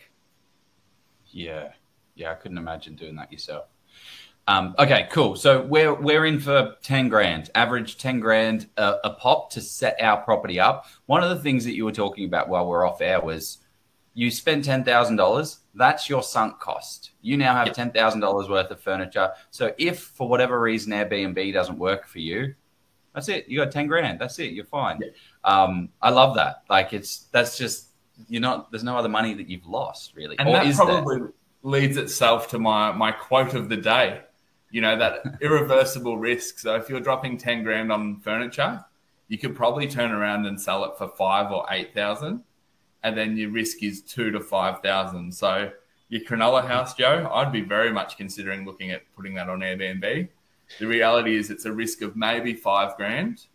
If it turns out it doesn't work for whatever reason, you've risked 5 grand. In the scheme of investing, that's a pretty good punt. Yeah, that's a good shout. Okay, so we're 5 grand in. What are some of the other costs? So essentially, let's say we already own the property. We've looked on Airbnb and gone, the nightly rate looks attractive. Mm-hmm. The occupancy rate, for us, we base everything on a 70% occupancy rate. It's pretty realistic. It's pretty hard to achieve higher than 70% for a bigger property. So if you've got like a small 1-bedroom unit, you can get a lot of last-minute bookings and really fill small gaps, and you'll get close to 90%. But on a bigger, say like a 3 or a 4-bedroom property, the reality is it's pretty hard to sort of get much north of 75 to 80%. But we work our sums off 70% occupancy. So jumping onto Airbnb, you can see what the nightly rate is for similar properties. Times that by 365 and then times that by 70% will give you your gross annual return. Yep. So let's use your example that you've got there. Yep. 2,400 one. Yep. Yeah, the more like affordable one that makes that would probably be more realistic for other people. 150 a night, is it? Or? Yeah. So let's. Yeah, show us the better boy. We actually do it. The examples and the cash flow is actually staggering. Like it's what got us into the market is the cash flow. You go, holy shit, that's considerable, because the reality is it is pretty juicy. So to run some numbers, I've pulled up my calculator here. No one's going to be able to see it, but I'll talk through some numbers. So essentially that one on the Esplanade will comfortably rent for $400 a night. Mm-hmm. And do you average that out? Like, do you say in peak period we're going to get 600, in the low period we're going to get 300? So we have that that's the average. That's not the answer. Yeah, but, correct. So that one on the Esplanade there, it's 350 in the low season, and then in the mid and the high season you're going to be more up sort of around that 5 to 550 a night. Yep. But let's even run that one on an example. So say it's $400 a night, and 70% occupancy works out to be about 5 nights a week. So the 4 is $2,000 a week. Let's say that one returns $2,000 a week, which is $400 a night. Your 5 nights a week gives you $2,000 a week income on that one. Do we want me to run through the full example of what that would actually look like for a year? Yeah, definitely. Yep. Yeah. Okay. So we've got two grand a week. So that's based on 5 nights. So 2 nights a week, that property is going to sit vacant, which gives us our 70%. If we times that by the full year, it's 104,000 that property is going to generate. Of that 104,000, to rewind quickly, on top of the nightly rate, Airbnb charges a cleaning fee. That cleaning fee basically covers the cost of cleaning that property. Property like that, 3-bed, 2-bath, that location is going to be somewhere between $200 and $250 a clean. So that's between sort of 4 to 5 hours for make sure it's absolutely spotless. And that 200 to 250 is getting charged back to the guest. So that's sort of a net sum zero. It doesn't really need to come into the calculations because the cleaning costs are what it costs. We can leave that out of this equation. Does that make sense? They always are just pretty much dead on. Like when you say it is $200, it actually is $200 most of the time, or do you find that landlords are out of pocket? No, pretty much is bang on the cleaning fees that we charge. So we get pretty good at knowing how long a property of what size is going to take, and we charge on Airbnb the additional cleaning fee to cover that. So for us, it is bang on, and what the client and what the guest is actually paying is basically bang on what the changeover cost is. So that's so let's just say they've stayed for 5 nights. They will pay sort of $2,000, so $400 a night plus the $200, which is $2,200. Yep. Yeah. Correct. Yeah. So essentially, and how much did you buy this place for? Oh, well, how much is this place worth now on the market, would you say? Yep. So this place, they bought this quite recently. It's all public knowledge. We're here anyway. They paid $625. Yeah. Okay. So bear with me. 13% yield, roughly gross yield. 13%. Yeah, gross yield. But the gross, as everyone knows, the gross is sort of a worthless figure. The gross doesn't tell too much of a story. Yep. We're really interested in what the net is. Obviously, there's tell us the net, I suppose. Yeah. 16.64 as a gross. Yeah. So the gross tells one story, but the net's really what we're all here to play is what we end up in our pocket. So of the booking, essentially the booking platform. So it's not only Airbnb, but it's VRBO, which owns Stays, Expedia, Hotels.com. They own about like 20 different sites. That's VRBO. And then there's also Booking.com. Most people are probably pretty familiar with Stays, Expedia, Booking.com, Airbnb. They're all platforms that offer a service for people to book. They all operate one and the same. Airbnb is obviously what this space is known for. People think short-term rentals, they think Airbnb. But there's a zillion other platforms that all have people booking on them every single day. All of those booking platforms pretty much charge the same commission. So they essentially charge 15% of the booking fee. So if they get a $2,000 booking, they're essentially charging $300 for that booking and they pocket the $300. They're multi-billion-dollar companies for a reason. They're making absolute squillions. Let's go and start one of these ones, Joe. That sounds fun. Yeah. I'll be charging people 50. It would only cost a little bit to sort of advertise and compete with them. But essentially they are charging 15%. So of that $2,000 booking, you're going to lose $300 of that to the booking platforms. It's essentially you need to pay to play. So that brings you 104,000 down to 104,000 down to 88,000 essentially. Yeah. From that 88,000, then you've got management fees, and that's where we deduct our fee off the outgoing costs. So the cost that the booking platform pays. So if the booking platform pays $1,500, we deduct our commission from the $1,500. We don't deduct it from the top figure. Does that make sense? Which you deducted from after the platform takes their fee. Correct. We deduct it from after the platform takes its fee. So you take it from the 88,000? From the 88,000, correct. Is where we take that. So essentially that 88,000 is what gets paid into our trust account, our real estate trust account, and then we deduct our fees from that. So that's your net payout is essentially what we class that figure as. Yep. From the 88,000, your typical management fee. Yeah, you're right. You go. where you're going. No, that's where you're going. That was going to be my next question. What's the management fee? Your typical management fee sits between sort of 20 to 25% is where your average management fee comes in for short term. For us, our management fee includes all the linen that we provide. So all the linen's included in our management fee, all the consumables, all your Oreos, your chips, your waters, all of that's included in the management fee. And that's pretty much industry standard to include that stuff in the management fee. So we're trying to make it as passive as possible for the investors. So the investors that are buying these properties, they can live anywhere in the world and we're taking care of absolutely everything, including all those little costs that do add up, your linen hire, your consumables, your soaps, your shampoos, your milk, your tea, your coffee, all of the above.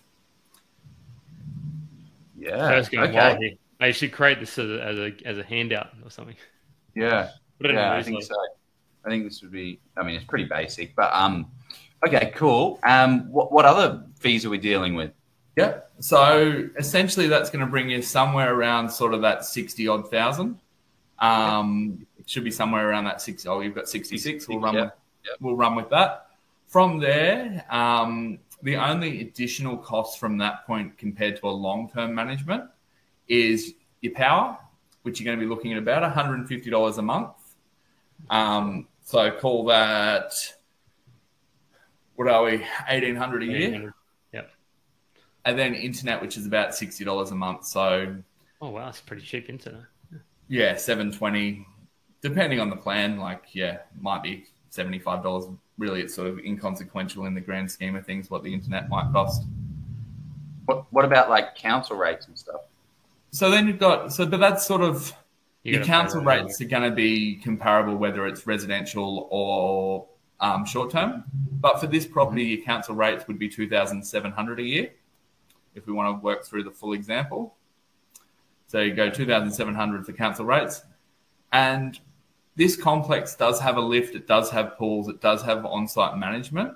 So the body corporates are a little bit more expensive here. And you're going to be looking at about $9,500 for body corporate fees. Per year. Yeah.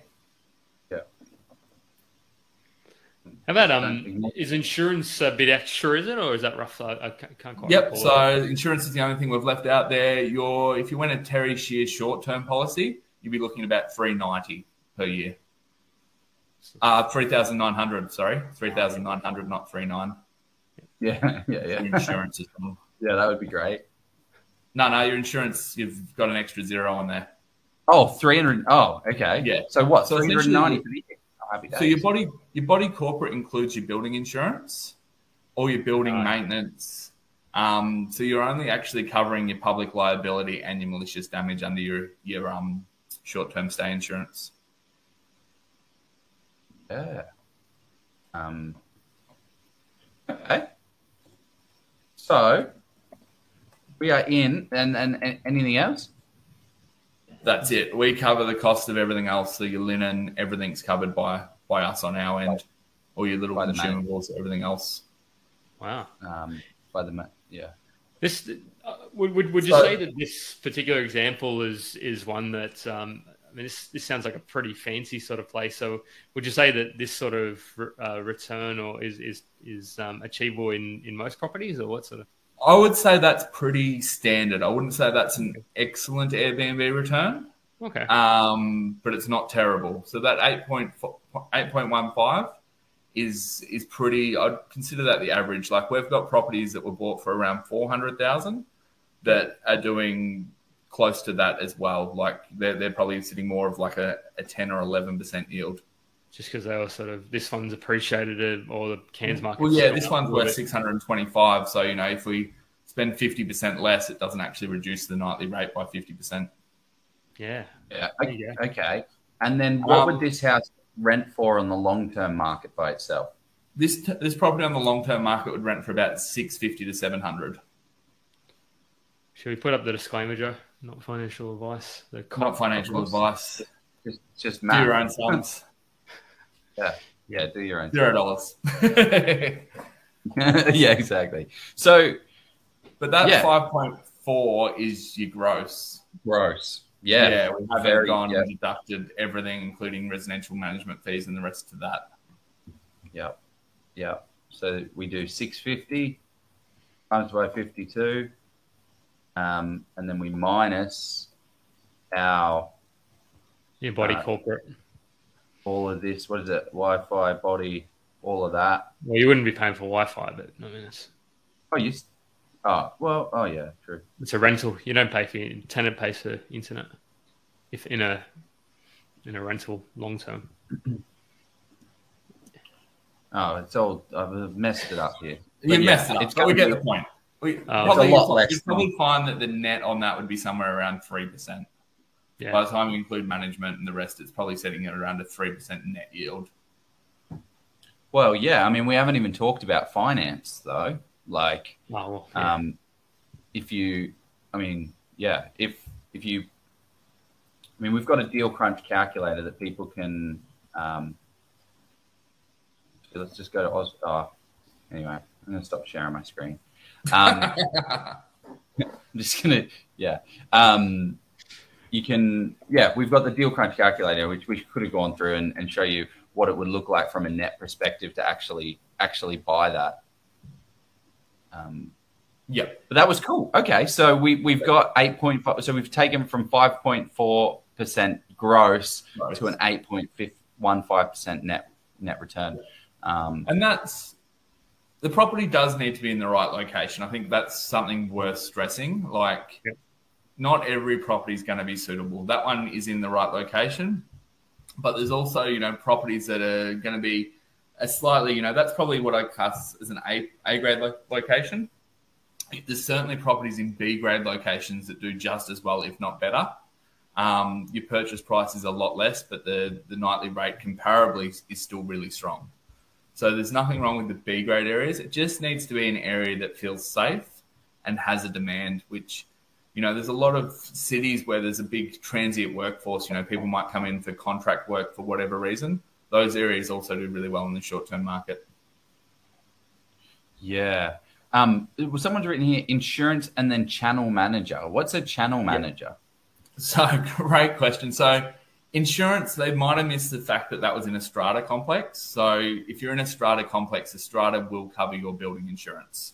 So I think that's Australian-wide, no matter where you are. If you're paying strata, it covers your building insurance. So the only insurance we did include in that little sum that we just quickly worked out was the landlord insurance that covers you for short-term stays. So your landlord insurance, a bit like if you've got a residential unit, your landlord insurance is a pretty small amount in the grand scheme of things. So we did include insurance on that example.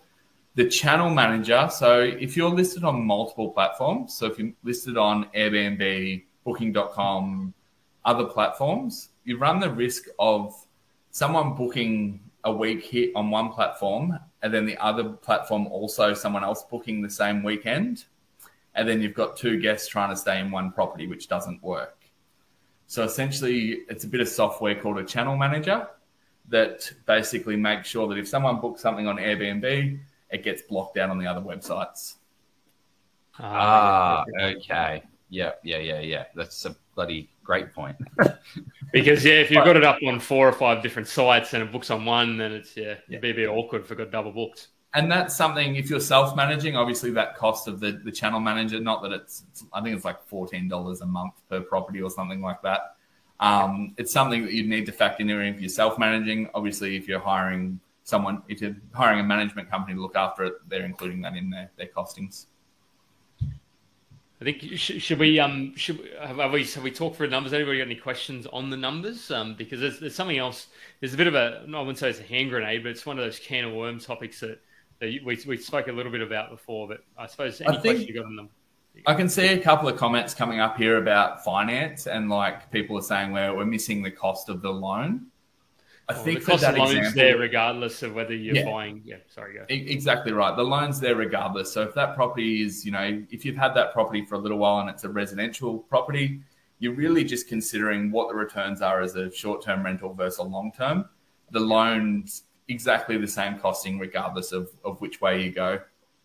Probably technically on Joe's, it's not really net. It's net of it's gross ex finance costs. So I think is what they might be saying. But anyway, Joe, I mean, So Joe here worked is it out. what.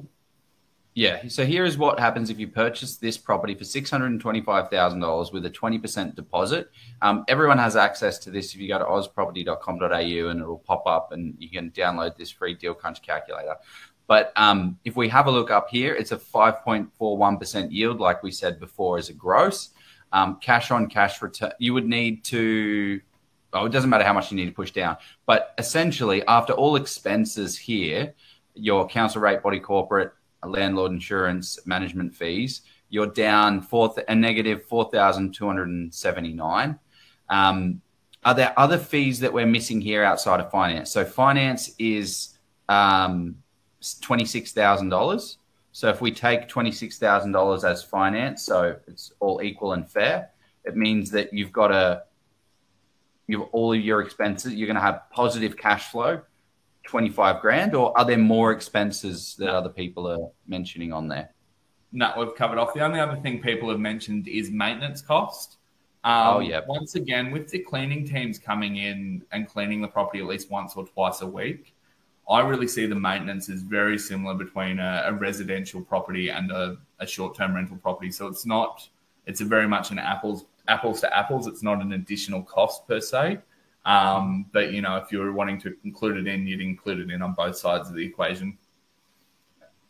So we're now looking at a $22,000, and then let's have a $2,000 contingency, right, for miscellaneous. And at the end of the day, you're negative 5,000 and you're positive 20,000. Yeah. What do you want? Which one do you want? You tell me. And that's where, it is case by case. So it's not for every single property. What's going on with that sound, Joe? That was the lightning. That was massive. Oh, that was good. We are. He's watching it on his face. So the thing that I will sort of I don't want to turn this into a debate, but if we say, because the type of property that's suitable for an Airbnb may not necessarily see the same type of capital growth. I mean, it may not. I mean, courses for courses, but I think that's probably where you need to sort of figure out what type of investor you are. And seek independent legal financial advice. Yeah, that sort of thing. But yeah, because I mean, if somebody wants more cash flow, then I guess then this may be for them. But if they're looking for capital growth, it may not be the investment. And I think this, that very much plays into the debate. I guess we're not going to have, but that capital growth versus cash flow debate that's as old as eons. But if you are considering something to boost your cash flow, I think Airbnb is well worth the consideration. Should we have one of the, I want to ask the audience, do lenders assess income? This is a great question. I mean, this is probably a mortgage broking question, but do you have any insights to this one, Shaun? Do lenders actually assess the income of I'm trying to build a portfolio and scale and grow, how's it assessed? Three-part answer to this one. If you're buying a property as a brand new property, you're wanting to Airbnb it, you've just run the numbers, you've gone, this is going to be heavily cash flow positive. You're taking it to the bank, you don't have a track record on that property. All you can do is provide the bank with a long-term residential rental appraisal. So you get a rental appraisal from a real estate agent, and provide that to the bank. They won't take the Airbnb income into consideration for a brand new property. If you've had an Airbnb property up and running for 2 years, there is a number of lenders that will consider that and look at that income, but they will shave it. I don't know the exact ratios, but I think they do shave it by 30 or 40% and only take into consideration 60% of the income. Yeah. And then the third option, which is a little bit more complicated and a little bit more convoluted, and it's something that we're doing, is you can lease your own properties to a company that you own and then have that company run records for several years. And, then it's treated as no different than any other business. Interesting. Okay. Yeah. Yep. I see. So you essentially leasing your own property to the company are leasing the property, and then they're making the profit on the difference between the lease and what they make. Fun. Someone, I imagine, a broker. I hope a broker. If you're not a broker, it's somebody talking to their broker. Yeah. So if you're not, ANZ takes rental after 12 months, capped at 7% yield. NAB 2 years shaded. Macquarie shade 35%, I think. Oh, from talking to my broker. Okay, cool. Yeah, that sounds about right. That's pretty consistent of what I've heard and what I've gone through. Wow, unreal. Yeah. The can of worms that I wanted to open is, and it might not be that big of, I don't think it's a debate or anything like that, but it came up a bit in some of the comments on Joe's various posts, is about taking stock off the rental market. So increasing the rental crisis that's out there. We should have done a big kind of controversial post about this, but yeah. So what are your thoughts on that? Anyway, Shaun, I've got some thoughts. I'm sure Joe does too, but what do you think? So a couple of thoughts on that. Firstly, I think it's very easy to either put, as investors, I think we can wear a number of hats. I think if you're wearing the hat of how do I make money in this market and without being ruthless, I think there is an opportunity for Airbnb to make money in this market. So I think that's first and foremost. If you're looking at purely as an investor and not getting too political, then there's definitely an opportunity. There's also an opportunity where the Airbnb market does bring a lot of money into local economies. If you look at the nightly rate they pay plus the money spent, they certainly bring a lot of money to local economies. It creates a lot of jobs. Like Byron Bay, for example, is a great case study. There's a ridiculous number of Airbnbs in Byron Bay. If Byron Bay was to outlaw those Airbnbs entirety, you would lose so many of the jobs in that area. They'd be gone. So it's one of those things, the population and the jobs are there because of the Airbnbs, but there's a housing shortage because of the Airbnbs. You take the Airbnbs away and suddenly there's no jobs in that area. So it's sort of the pick between the lesser evil. I've not quite understood Byron Bay because the roads to get in, they're absolute rubbish. So you got one road, they have not, like, why did people go? I don't get, anyway, I'll get off my soapbox about, I'd much rather, there's some really nice places in the hinterlands outside of Byron. But yeah, interestingly as well, because to put it into context, I think we spoke about this last week. I think you said in Cairns there's probably 1,000 Airbnbs out of 35,000. I mean, how many properties were there? Yeah, so there's 1,000 Airbnbs, but probably of that 1,000, probably around 350 are actually zoned for short term. Okay. So they're zoned as hotels. Technically, you can't live in those properties for longer than 3 months. Yep. So they've got their own zoning code. So there's probably around 700 residential properties being used for Airbnb in Cairns, and there's probably somewhere between 35 to 40,000 homes. So we're talking about a drop in the ocean compared to like another example is what they've done in Brisbane, where we had Alex Stefan on, a town planner, who said that the state government opened up granny flats for everyone. So everyone that had a granny flat, you can now rent individually. That's going to put a massive supply. Still not enough, but I think very topical at the moment. Like if we're putting our political hat on and we're wanting to help the rental crisis, I think there's a lot more effective options that will have a greater impact, like opening up granny flats, like incentivizing investors to build new homes, that will have a much greater impact than just shutting down Airbnb, which will have all those unintended consequences. Yeah, taking money out of the local economy, all that sort of stuff. Yeah. The reality is, at the end of the day, there isn't enough dwellings in Australia. They need to build more dwellings. The cost of buildings going up. They need to incentivize investors to get out there and build brand new. It's really the only solution. Yeah, but then we can't afford to because the building costs are so pricey and crazy.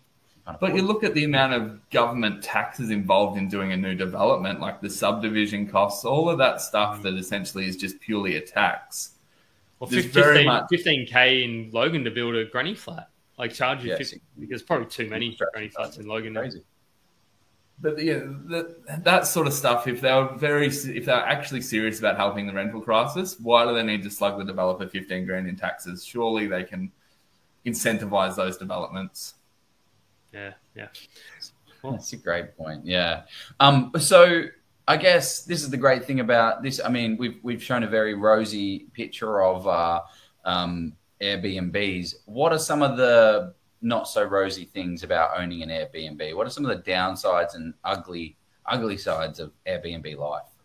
Yeah, probably the considerations I think people need to take into account is what we've just touched on in regards to legislation. It is a hotly debated topic at the moment, and probably is cheap political points for the politicians to come out and mess with it. So I think that needs to be considered, that, what is plan B if that was to happen, and what does that look like? There is examples like Brisbane's talking about increasing the rates for people that have their properties on the short-term rental market. Something like that wouldn't be the end of the world if they were charging an extra $500 in rates. Whoop-de-doo, life goes on. But that's definitely one of the downsides. The second downside is someone doing malicious damage to your property, which that's a risk whether you're in the long-term rental market or the short-term rental market. I've been involved in the long-term rental market for almost a decade now, or coming up to over a decade. And be it in the long-term, be it in the short-term market, there is people that will do the wrong thing. And I think you just need to factor that in, make sure you've got the right insurance in place and the right management team, whether it's long-term rentals, short-term rentals, because, things can go wrong. This question came at the start. What are the risks of short-term rentals? I tried private long-term rentals and met with the shonkiest people of my life. So I guess it's human nature, right? You are having someone living in your house. You're having multiple people living in your house. One of the good things on the short-term rental space is that we're receiving payment up front. So before anyone arrives and stays in the property, they've already paid. So that's one factor that you're not having to deal with that quite often comes up in the long-term rental space. But very much people can be shit regardless of what space you're in. People can be shit. So it is a factor of playing the game. Is there a bond? And what if someone steals something of value, like the table or a chair, or breaks a chair and those type of things? It's not like you're going to chase. Can you chase someone up? That's why you take down a credit card.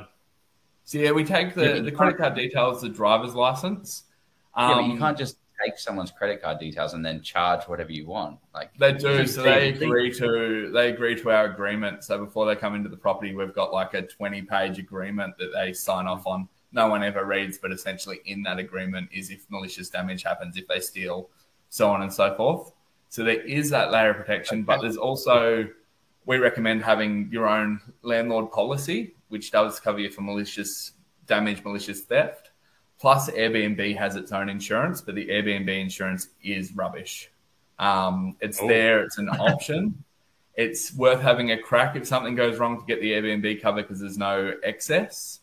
But it's rubbish, the Airbnb cover. You're better off having your own private policy. What are some of the holes with the, maybe people should read the PDS, but product disclosure statement. But, yeah.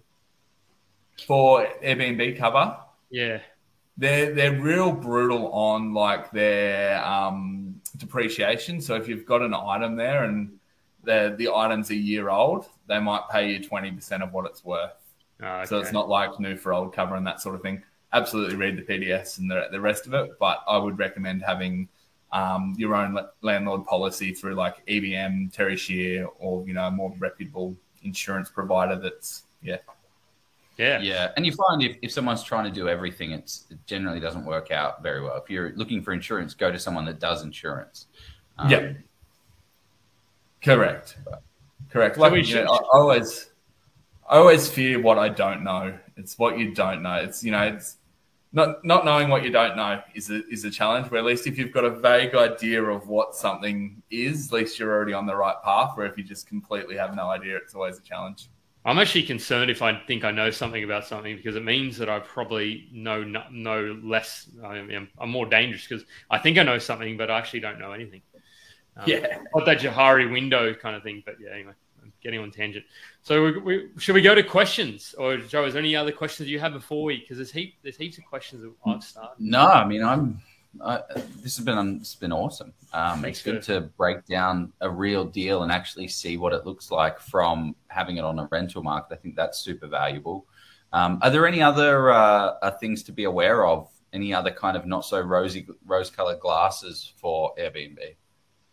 So I think we've covered off a lot of it. Is the legislation change, people being shit people, which does happen, but it's not the majority by any measure. I'd say it's very similar ratios to the long-term rental market in regards to people being shit. And then vacancy rates. So just looking at the area that you are looking at setting up an Airbnb and just working out how seasonal it is.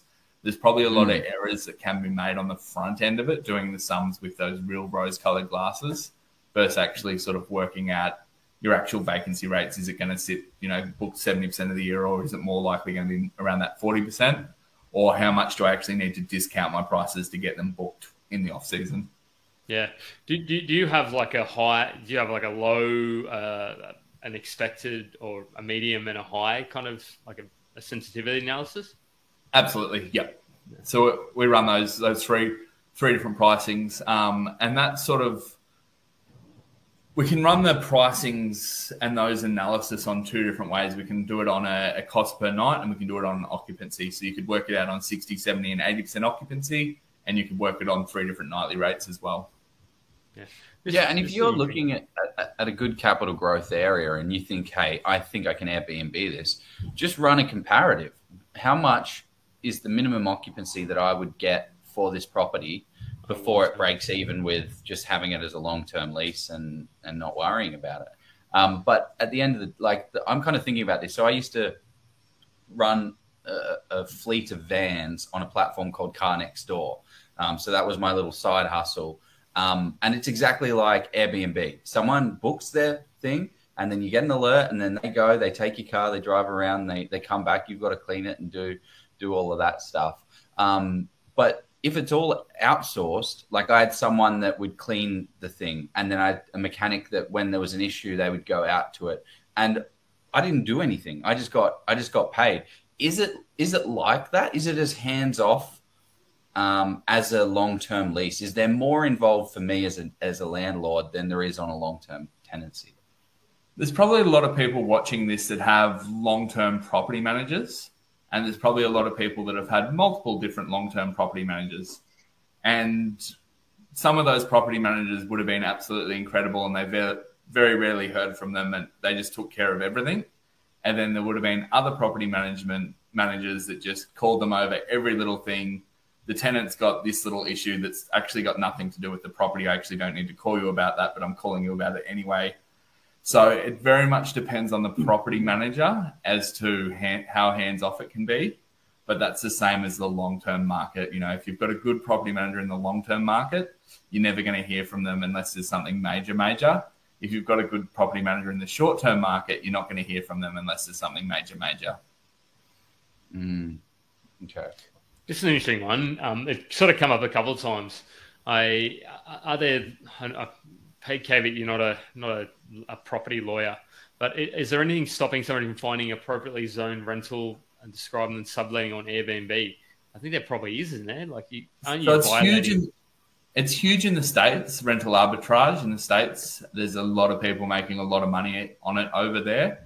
In Australia, it's a lot less common. You'd need to have a good relationship with the landlord, and you'd need to have a good sales pitch to sell them on the concept. Yeah. But it is possible.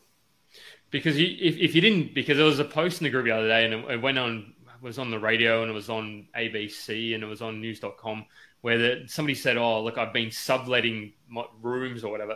I think if you didn't tell the original landlord, you'd probably get in trouble for that, wouldn't you? Surely. You'd be violating, there'd be some kind of... For me, it comes back to insurance, and both building insurance and public liability insurance. Someone trips in the bathtub and something stupid happens, you really want to make sure you're insured. So otherwise, they could sue you for assets if they go correct. $50,000 for themselves. Or if the guest in that property knocks over, decides to light a candle next to the bed as they have a romantic night, and then that candle sets fire to the building. It's those situations that you really want to make sure you're insured and covered for. We're not talking about a small asset when it comes to property. You're talking 4, 5, 6, 7, 8, 900,000 unit block could be worth 10 million, could be worth 100 million. Yeah. So yeah, you want to make sure you've got the appropriate cover in place. Yeah, yep. I'm going to throw some questions here. So how many owners come and stay in their property for a holiday? Lots and lots. Oh, do they? Okay. Yeah, pretty much all of them. And for varying lengths. And it's part of the appeal. It's absolutely part of the appeal. And technically it shouldn't be a tax write-off for the period that they're staying in their own homes, but I'm not their accountant, so yeah. But yeah, that's part of the... If they do it, they would just block it out, wouldn't they? They'd say no vacancies getting cleaned. Yeah, correct. Yep. But it's definitely part of the appeal, of, especially if it's in a destination that you like to go visit. Having that holiday home there and being able to block the calendar off when you want, it's definitely part of the appeal. Yeah. This one was interesting, I thought. This is probably more technical. I hadn't heard of airkeeper or host. What are those? Is there any value in those ones? So essentially, my understanding of both of those is their housekeeping services. Once again, it's probably no dissimilar to any other company. There's probably good housekeepers in amongst them. There's probably terrible housekeepers in amongst them. I think when you're looking at a company, it's only as good as the representative you're dealing with. Yeah, fair enough. The last, I'm sure there's probably heaps of questions. So we've probably got time for 2 more after this one. Throw any more questions at you guys. I think this is it's like when you've got a long-term property manager, it's obviously if you've got a bad. So I think the question they're wanting to ask is if it's vacant, is it the property management Airbnb company that takes the risk, or is it the landlord? It has to be the landlord, right? It's very much the landlord, but there's a lot that we can do with vacancies. So if it's a small property and say like a 1-bedroom unit, there's quite often a lot of people just super transient last minute coming into town by themselves, where if you've got a property that sleeps 6 or 10 people, then it's pretty hard to fill those vacancies. So yeah, the long and the short is the landlord takes the risk of the vacancies, and that's where we work off those 70% numbers. We're not working on 100% occupancy for the full year. We're saying 2 days a week the property's going to sit empty. Yeah. Yeah, this is. I think this will be our last question, unless somebody asks a crack of it. I thought this was amazing. I thought I'd ask this, and it'd be good to crystallize this.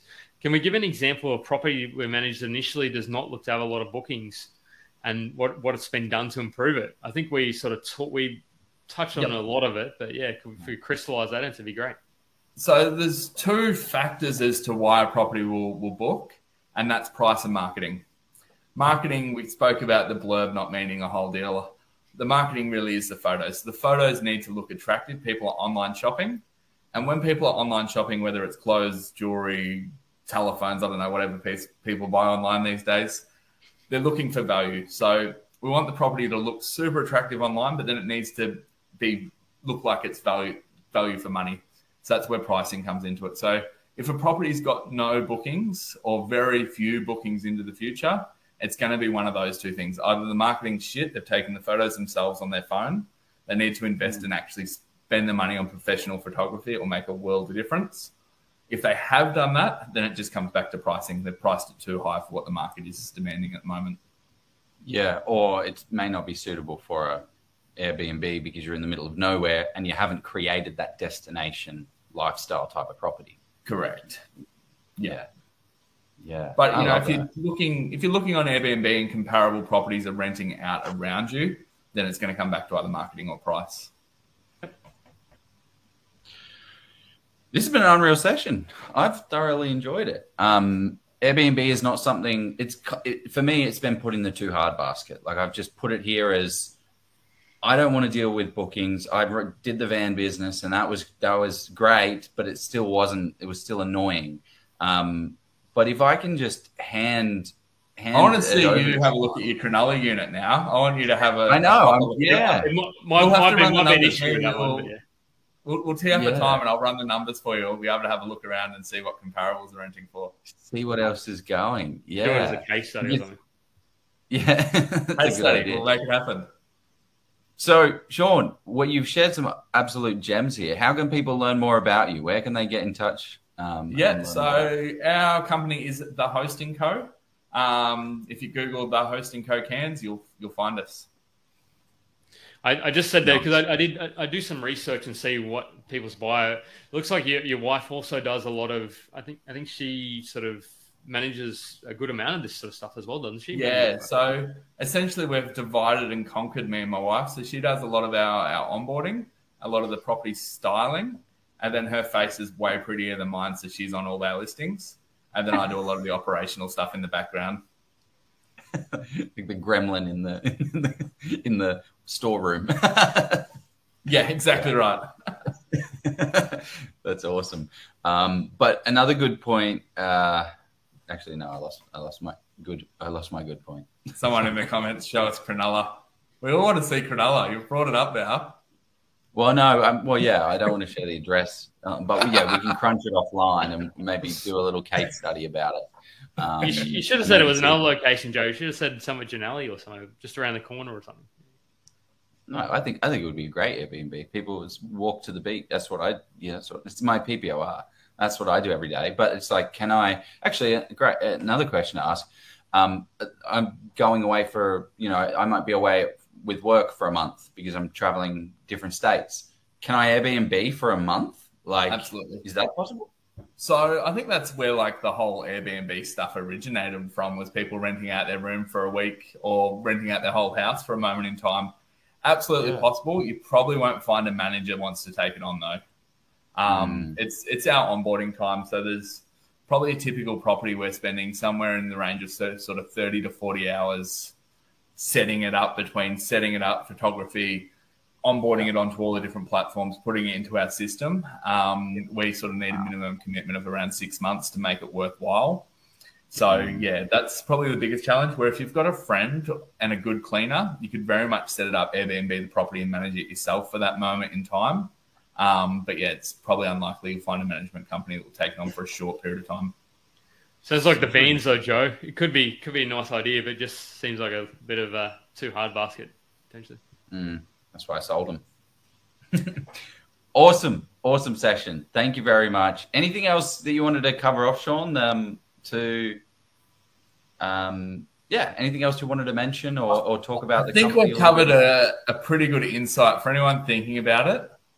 I would say don't put it in the too hard basket because you think it's going to be too hard. Reach out to the manager in your area. If you have a look on Airbnb and it looks like it might stack up and might work, don't put it in the too hard basket. Don't think it's going to be too much work. Don't think it's all too difficult. Reach out to an Airbnb manager in your area and you might be surprised just how streamlined it can be.